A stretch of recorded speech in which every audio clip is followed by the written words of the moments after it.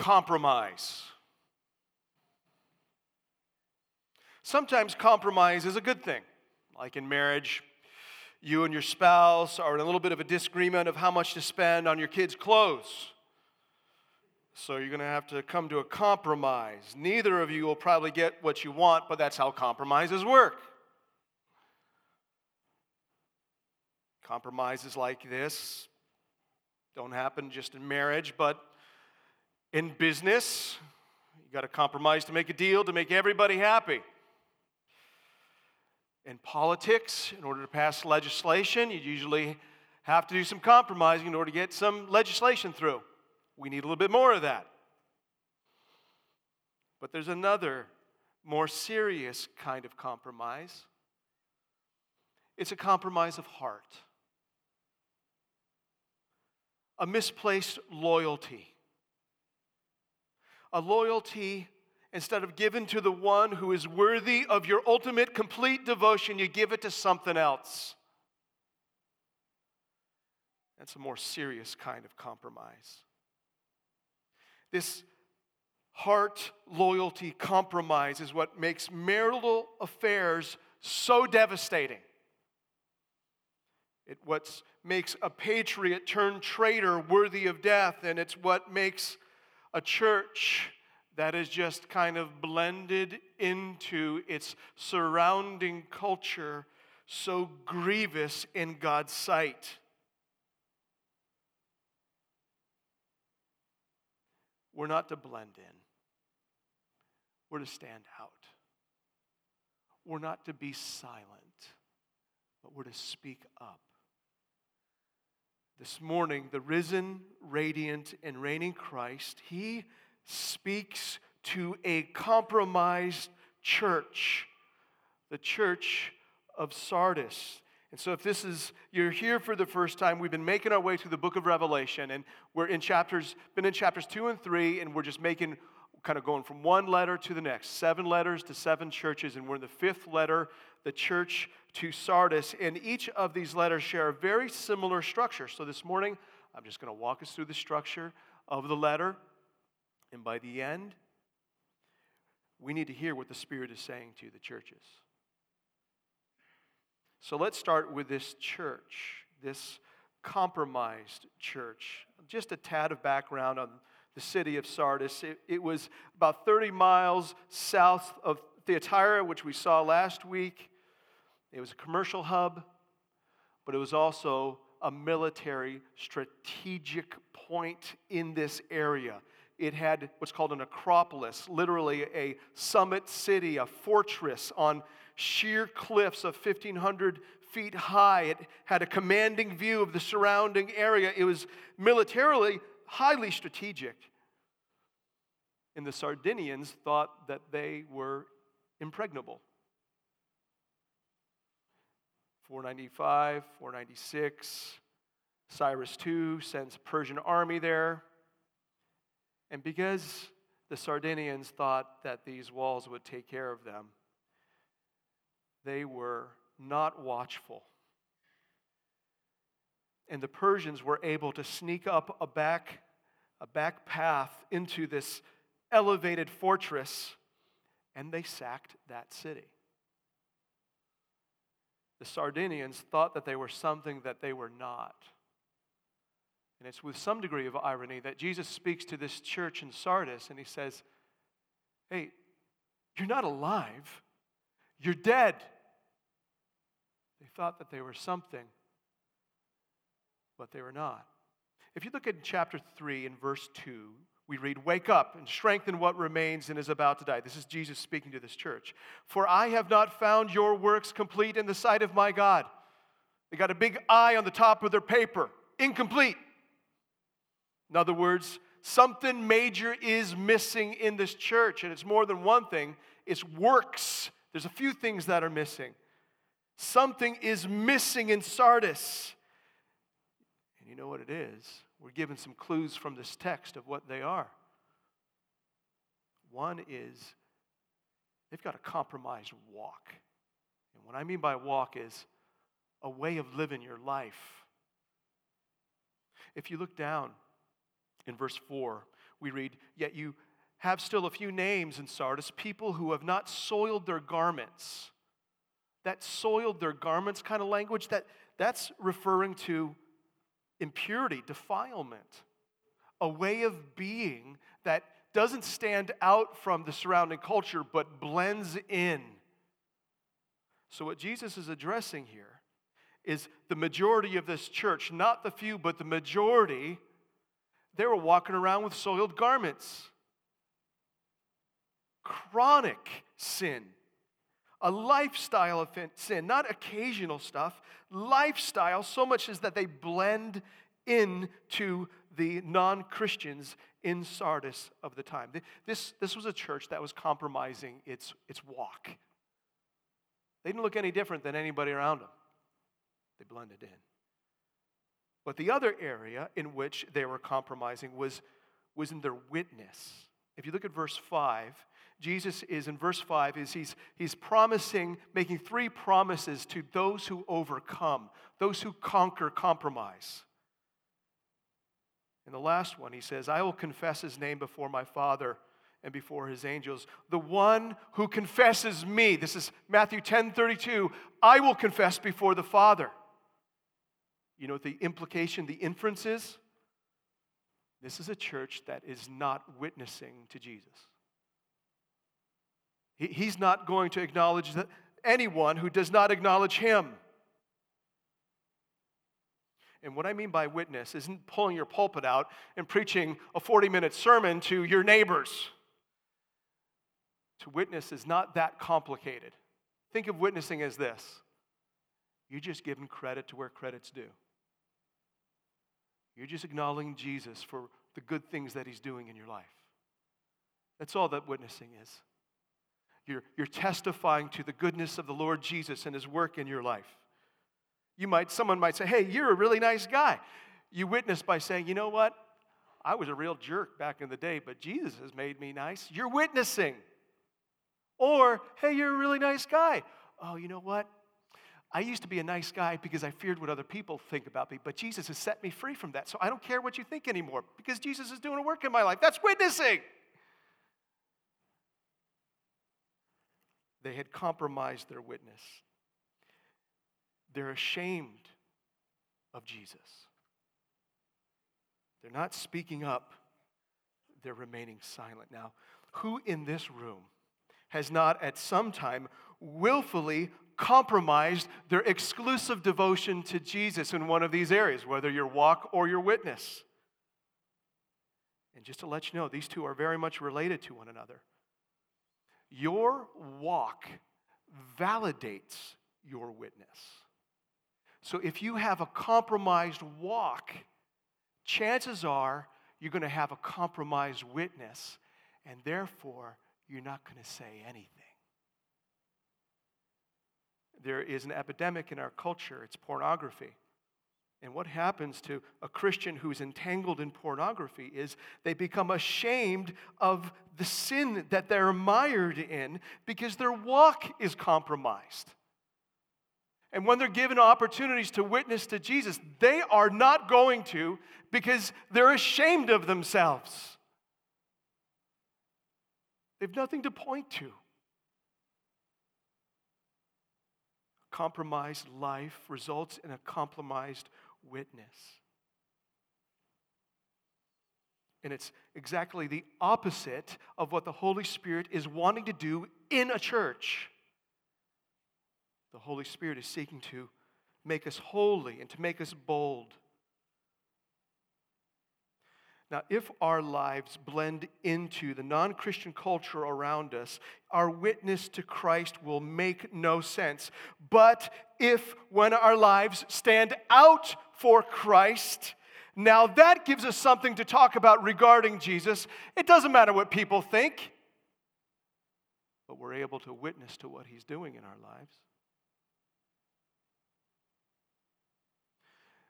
A compromised walk results in a compromised witness. So what is Jesus going to say to this church? What is he going to say to this church that has just kind of blended in and kept its head low and not kind of ruffle feathers and being identified with Jesus. What's he going to say to them? What's he going to say to us? We looked at the church. Now let's look at the Christ. Jesus says two things about himself. They're very interesting. He says, the words of him who has the seven spirits of God and the seven stars. This is the pattern with these letters.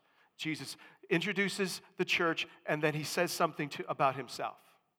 And he says two things. Let's take the last first. He has the seven stars. We already know what he's talking about, because in Revelation 1:20, he says that the seven stars are the seven angels of the seven churches, and he has them. He's holding them. And the idea there is he is reigning over them.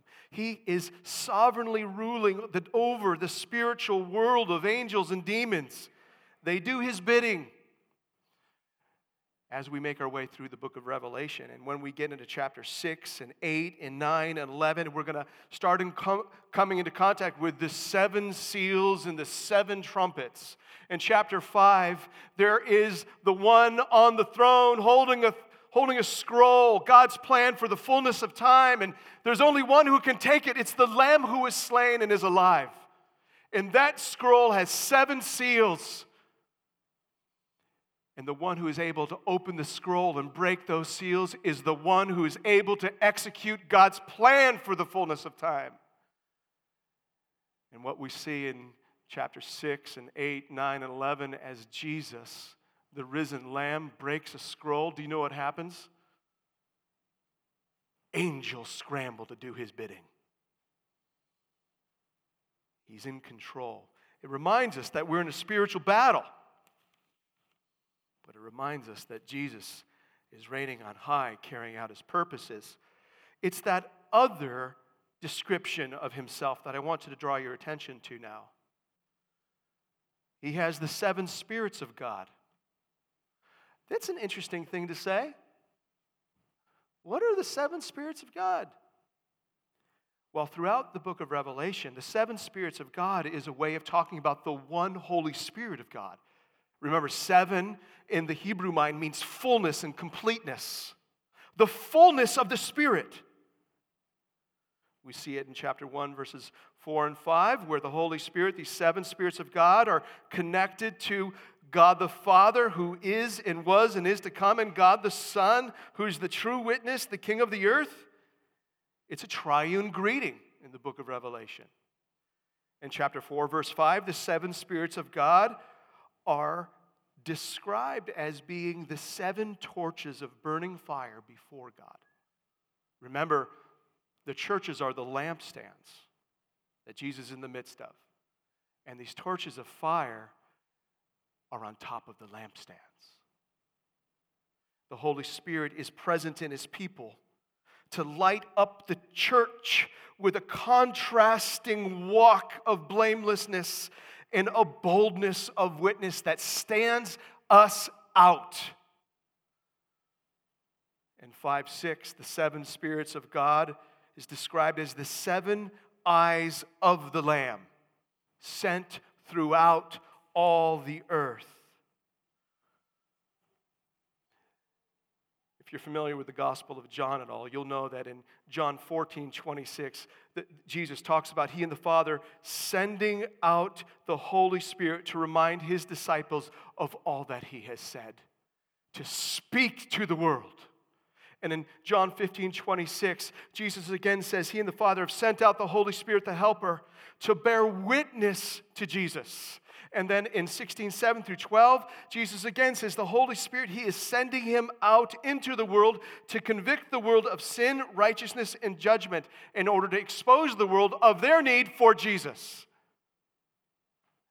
The seven spirits of God is the one Holy Spirit sent forth to empower the church for global witness. He is the life-giving. The Holy Spirit is the life-giving power of a local church to walk blameless and witness boldly. Breath is to your body as to the Holy Spirit is to a church.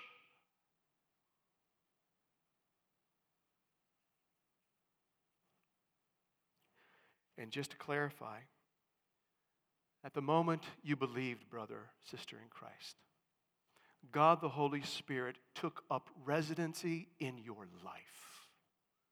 He came to dwell in you, sealing you for himself, Ephesians 1:13. The moment you believed, enabling you to walk in holiness and to bear witness to your Lord Jesus Christ. So why is Jesus saying all this stuff to a church that is essentially flatlined? He's got life. I've got life to give to you, Sardis. I have the Holy Spirit who will enliven you and empower you. Jesus doesn't want his church flatlining. He wants his church thriving.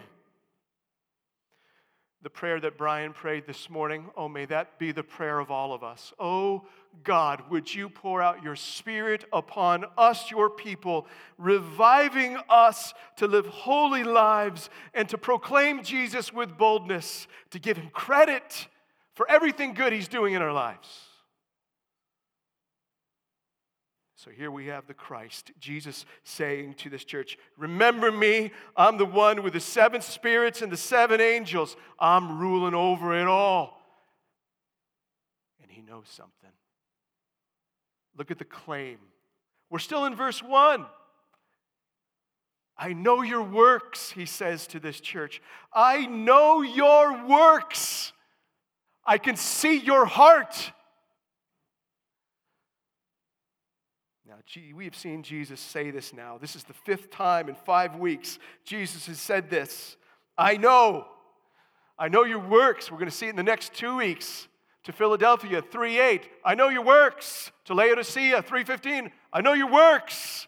And we can start thinking, yada, yada, yada, yada. I know. Jesus knows. Jesus knows. Remember the fire eyes. He has eyes like flames of fire. They penetrate into the hidden depths of every person, every church, and his penetrating sight is a purifying presence. He purposed before the foundation of the world to present his church, his bride, to himself in splendor, without spot or wrinkle, holy and without blemish, blameless. That's his purpose in our midst. 1 Thessalonians 4:7, for God has not called us for impurity, but in holiness. No compromises.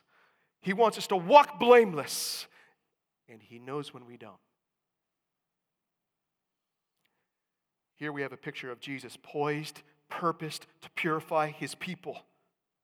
It's the most loving thing he can do for us.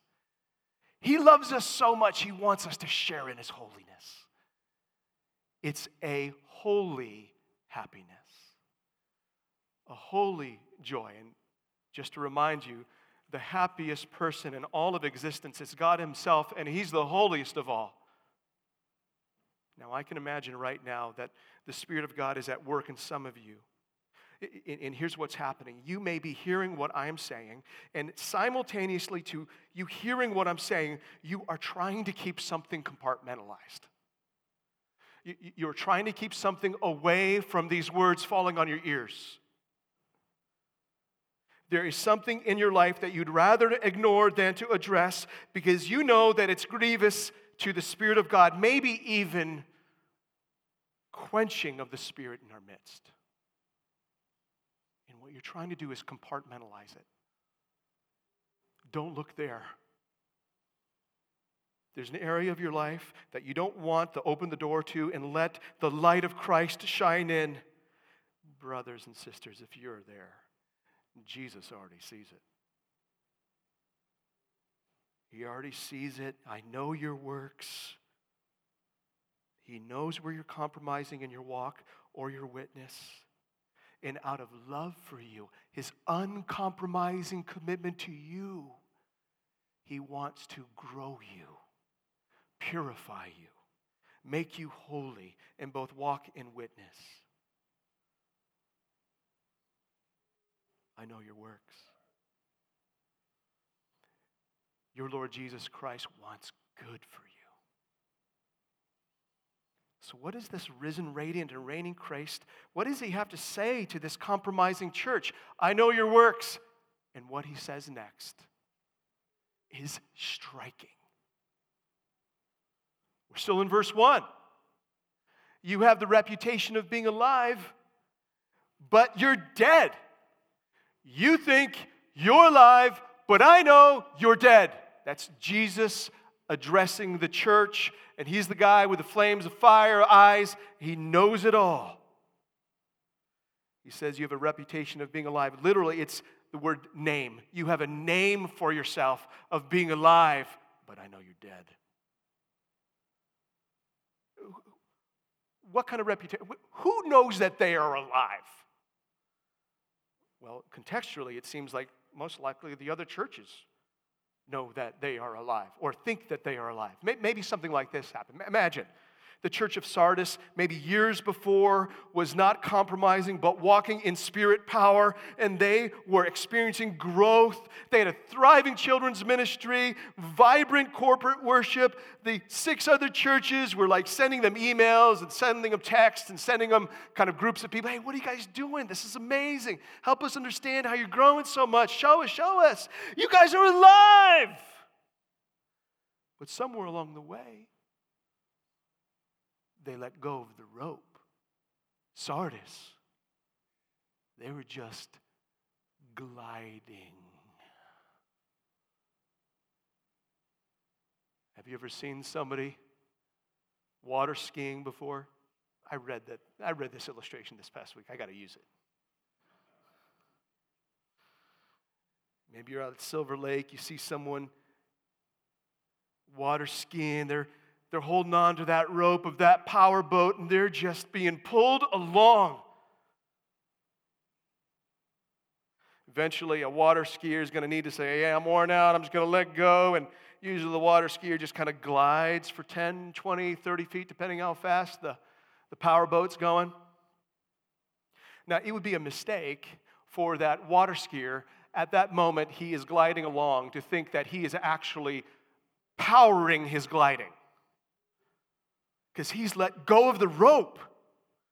As soon as he lets go of the rope, it's a precursor to his sinking.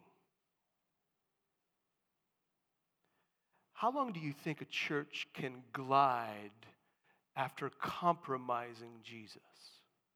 After letting go of the rope? After letting go of the power? How long can a church go through the motions after compromising their exclusive devotion, dependence? Think Jesus is the vine and we're the branches. Broken off. How long can you go as a church? Well, you can go for a while. You can go through the motion for years. But what I'm calling gliding, Jesus calls flatlining. You have a reputation of being alive. You may look like you're living, but I know you're flatlining. You know what I mean by flatlining? Maybe you've seen a TV show. A patient is hooked up to an EKG machine, and it's displaying a patient's heartbeat. It's like beep, beep, beep, beep. Beep, beep, tracking their heartbeat. As long as they got a heartbeat, everything's good. But when the heart stops, the EKG flatlines and goes beep. No heartbeat. The church in Sardis was flatlined. Beep. Their compromise is a compromise-induced death coma. Now, by God's grace, I don't believe Christ the King Church is flatlining. It's by His grace. But here's what I do know. We're just one letting go of the rope away from gliding. We're, we're on the edge, always on the edge of letting go of the rope, letting go of our power source, Jesus and His Spirit. We can just let go and we can glide for a while. But in the sight of God, we're beginning to flatline.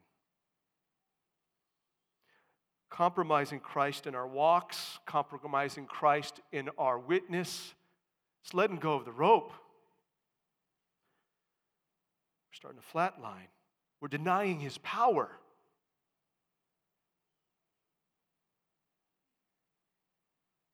This is a sharp criticism. You think you are alive, but I know you're dead. Could you imagine receiving this letter if you're Sardis? Here's what Jesus is doing. He's calling this church out. He's saying to this church, okay, church, you've got to decide. You've got to decide what you think others are saying about you is true, or are you going to believe my word and what I'm saying about you is true? You pick. Their compromise had led to a self-deception. They think that they're spiritually rocking it, but they're spiritually flatlining it. This is his criticism. But you know what I'm so grateful for? He doesn't leave it at that.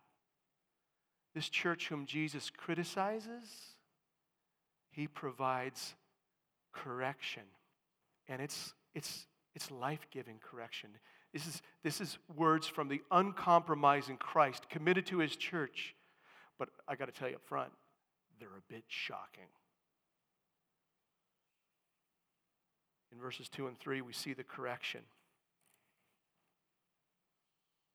Jesus speaks 5 shocking commands to revive a flatlining church.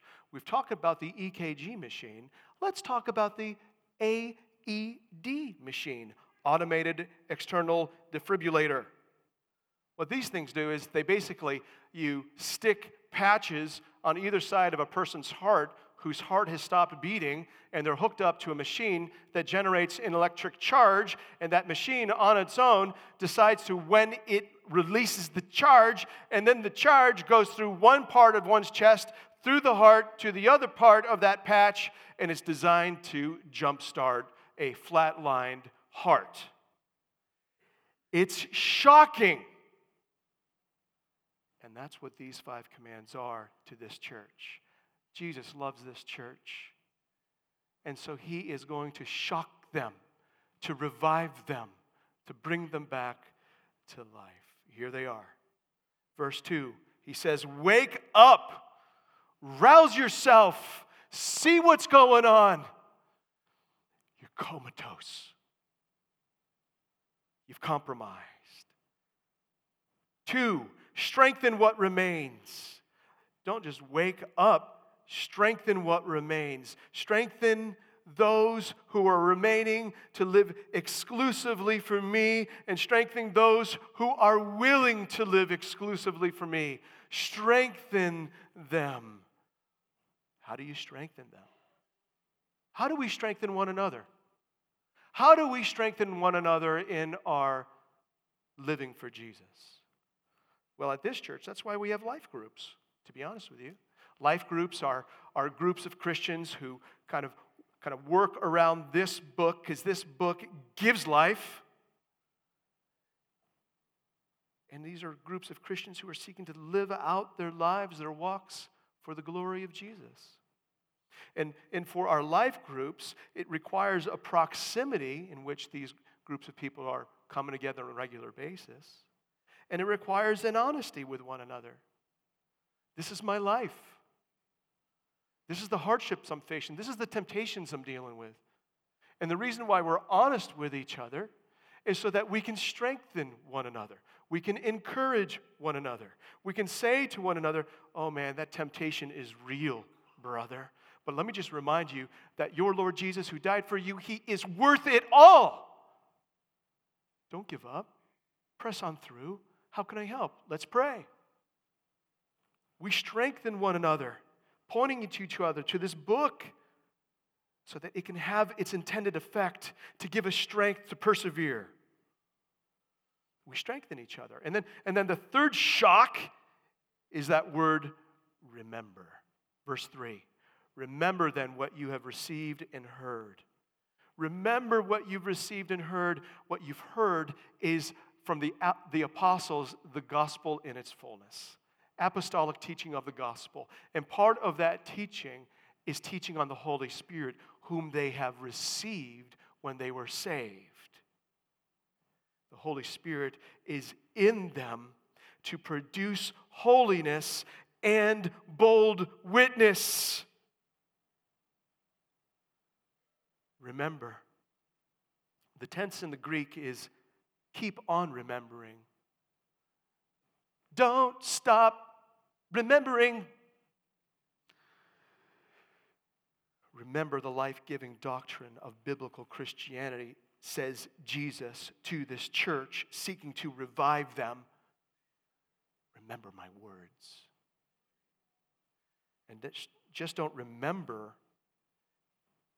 Next shock, keep it. And again, the tense in Greek is keep on keeping it.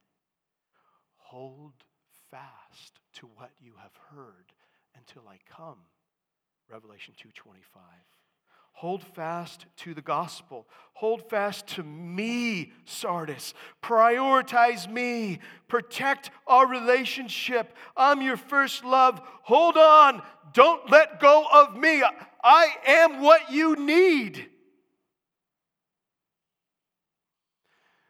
We can only live for one thing, brothers and sisters. There's only one thing that warrants our ultimate, all-encompassing devotion. And Jesus has no reservations in saying, it's me. I'm your treasure. I'm your life. I'm your everything. Keep it. Don't let go. Hold on to Jesus. Keep on keeping on. And the last zap is that word repent. Keep it and repent. What Jesus is talking about is a decisive turning away from compromise. If you're aware of where you're compromising your life right now, what Jesus is saying, hey, don't linger there. Don't feed that little pet. Don't house that little pet. Kick it out. Turn from it. And when you turn from your compromise, you're going to turn to the living Christ. One of my favorite Psalms is Psalm 119. And in verses 59 and 60, we read this. When I think on my ways, when I think on my compromise, I turn my feet to your testimonies. Turn. And then in verse 60, I hasten and do not delay to keep your commandments. Not only do I turn away from my compromise and turn to your testimonies, I go. I move. I don't linger. I'm not slow about it. I hasten and do not delay to keep your commandments. Repentance is a turning from your compromise and a turning to, with thrusters on full blast, to Jesus. Don't linger in your compromise. Repent. These 5 commands, they are the verbal shock to revive this flatline church. And then we also see this warning in verse 3. If you will not wake up, if you will not respond to what I'm saying, if you will just kind of arch your back at this, I will come like a thief. And you will not know the hour I come against you.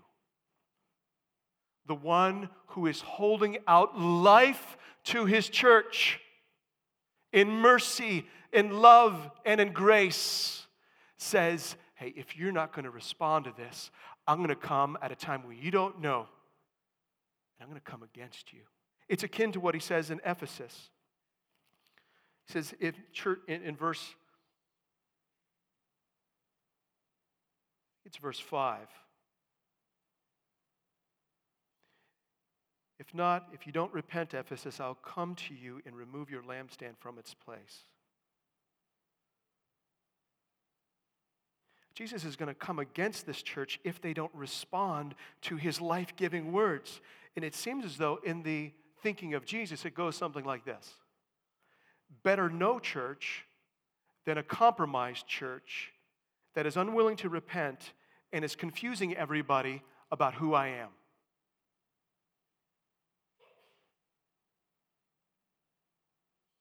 What a Jesus. He's simultaneously giving this church an opportunity to respond, but he's so jealous for his name, he's not going to tolerate their compromise for everything, forever. Now, if you're in this room and you know you're compromising the Lord Jesus Christ, there's that one area of your life you just want to keep the door shut on, but you got to open it.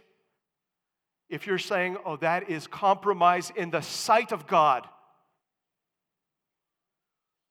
he's calling you to repent because of his uncompromised commitment to you. He loves you. He wants you to share in his holiness.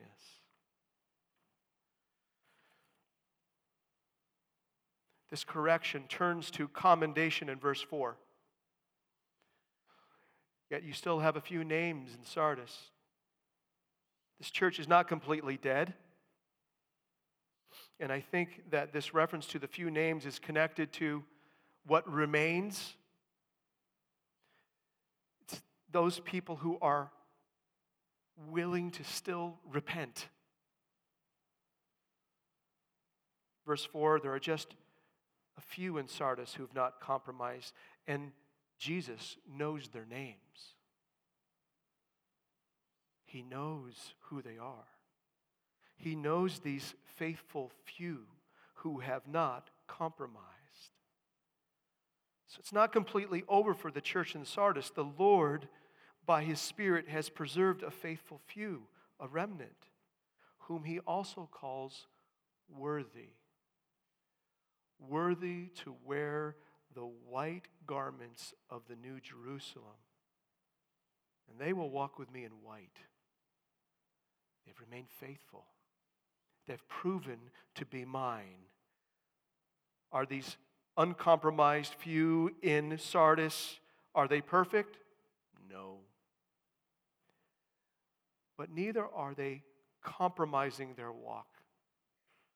In a chronic sense, they're not blending in, they're standing out. They're not compromising their witness. They're not keeping their mouths shut out of fear of what other people think about them. They're actually giving credit to where credit is due in the work that Jesus is doing in their life. So this commentation leaves us with this sense of hope for this church. Jesus isn't done yet. He's held a remnant. And he's certainly not done with us, is he? No. He wants Christ the King Church to be the uncompromising few in the city of Kenosha. This commendation is hope-giving.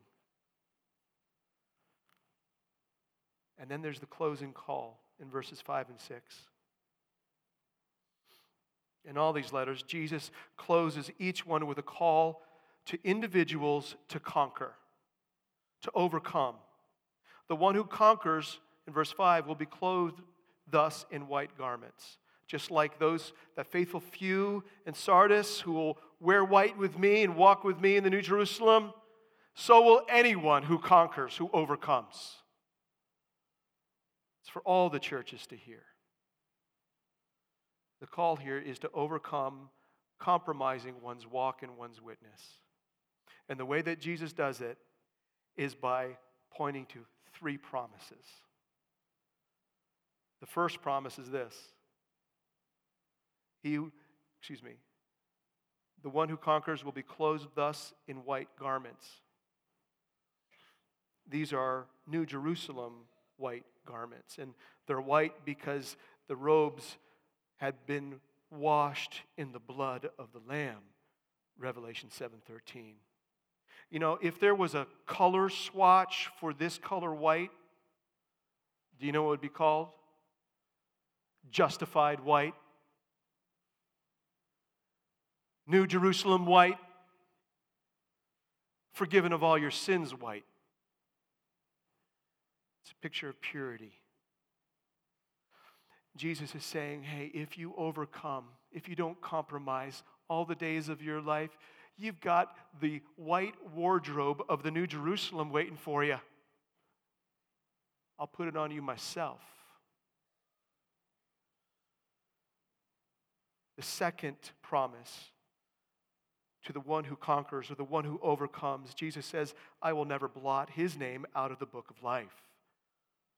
The book of life is going to show up a few times in the book of Revelation. At the end in Revelation 20, anyone whose name is not written in the book of life will be thrown into the lake of fire. Now, what's helpful to know is when you get your name written in the book of life. And if you looked at chapter 13, verse 8, and chapter 17, verse 8, the names of all who will be saved by the shed blood of the Lamb, their names are entered into the book of life, quote, end quote, before the foundation of the world. These are the elect. Those whom God has called in grace to persevere all the days of their life. Their perseverance proves that they belong to God. So this is a promise. It's not a threat. This is a promise to all of us who are seeking to persevere and not compromising, but remaining true to Jesus. It's a promise, and it's emphatic in the original language. It's like Jesus is saying, I'll never, ever blot your name out of the book of life. No way. You're legit. You're one whom my Father set his love upon before the foundation of the world. You're going to come through. It's a tremendous confidence booster. It's a promise, but it's to those who overcome, and only to those who overcome, because those who overcome are those who belong to God. The last promise to the one who conquers, who overcomes compromising their witness, Jesus himself says, I will confess his name before my Father in heaven. He's coming back to Matthew 10:32. It's not an incomplete work. A witness of giving credit to where credit is due to Jesus. It's a full witness. It's a complete witness. This is overcomer is someone who is unashamed of the name of Jesus. She confesses Jesus before all men. And Jesus is not ashamed to confess her name before his Father. Are you ashamed of Jesus? Are you ashamed to name his name? Are you ashamed to publicly give him credit for the work he's really doing in your life? You're towing compromise. Don't let go of that rope. Keep it. Repent if you must.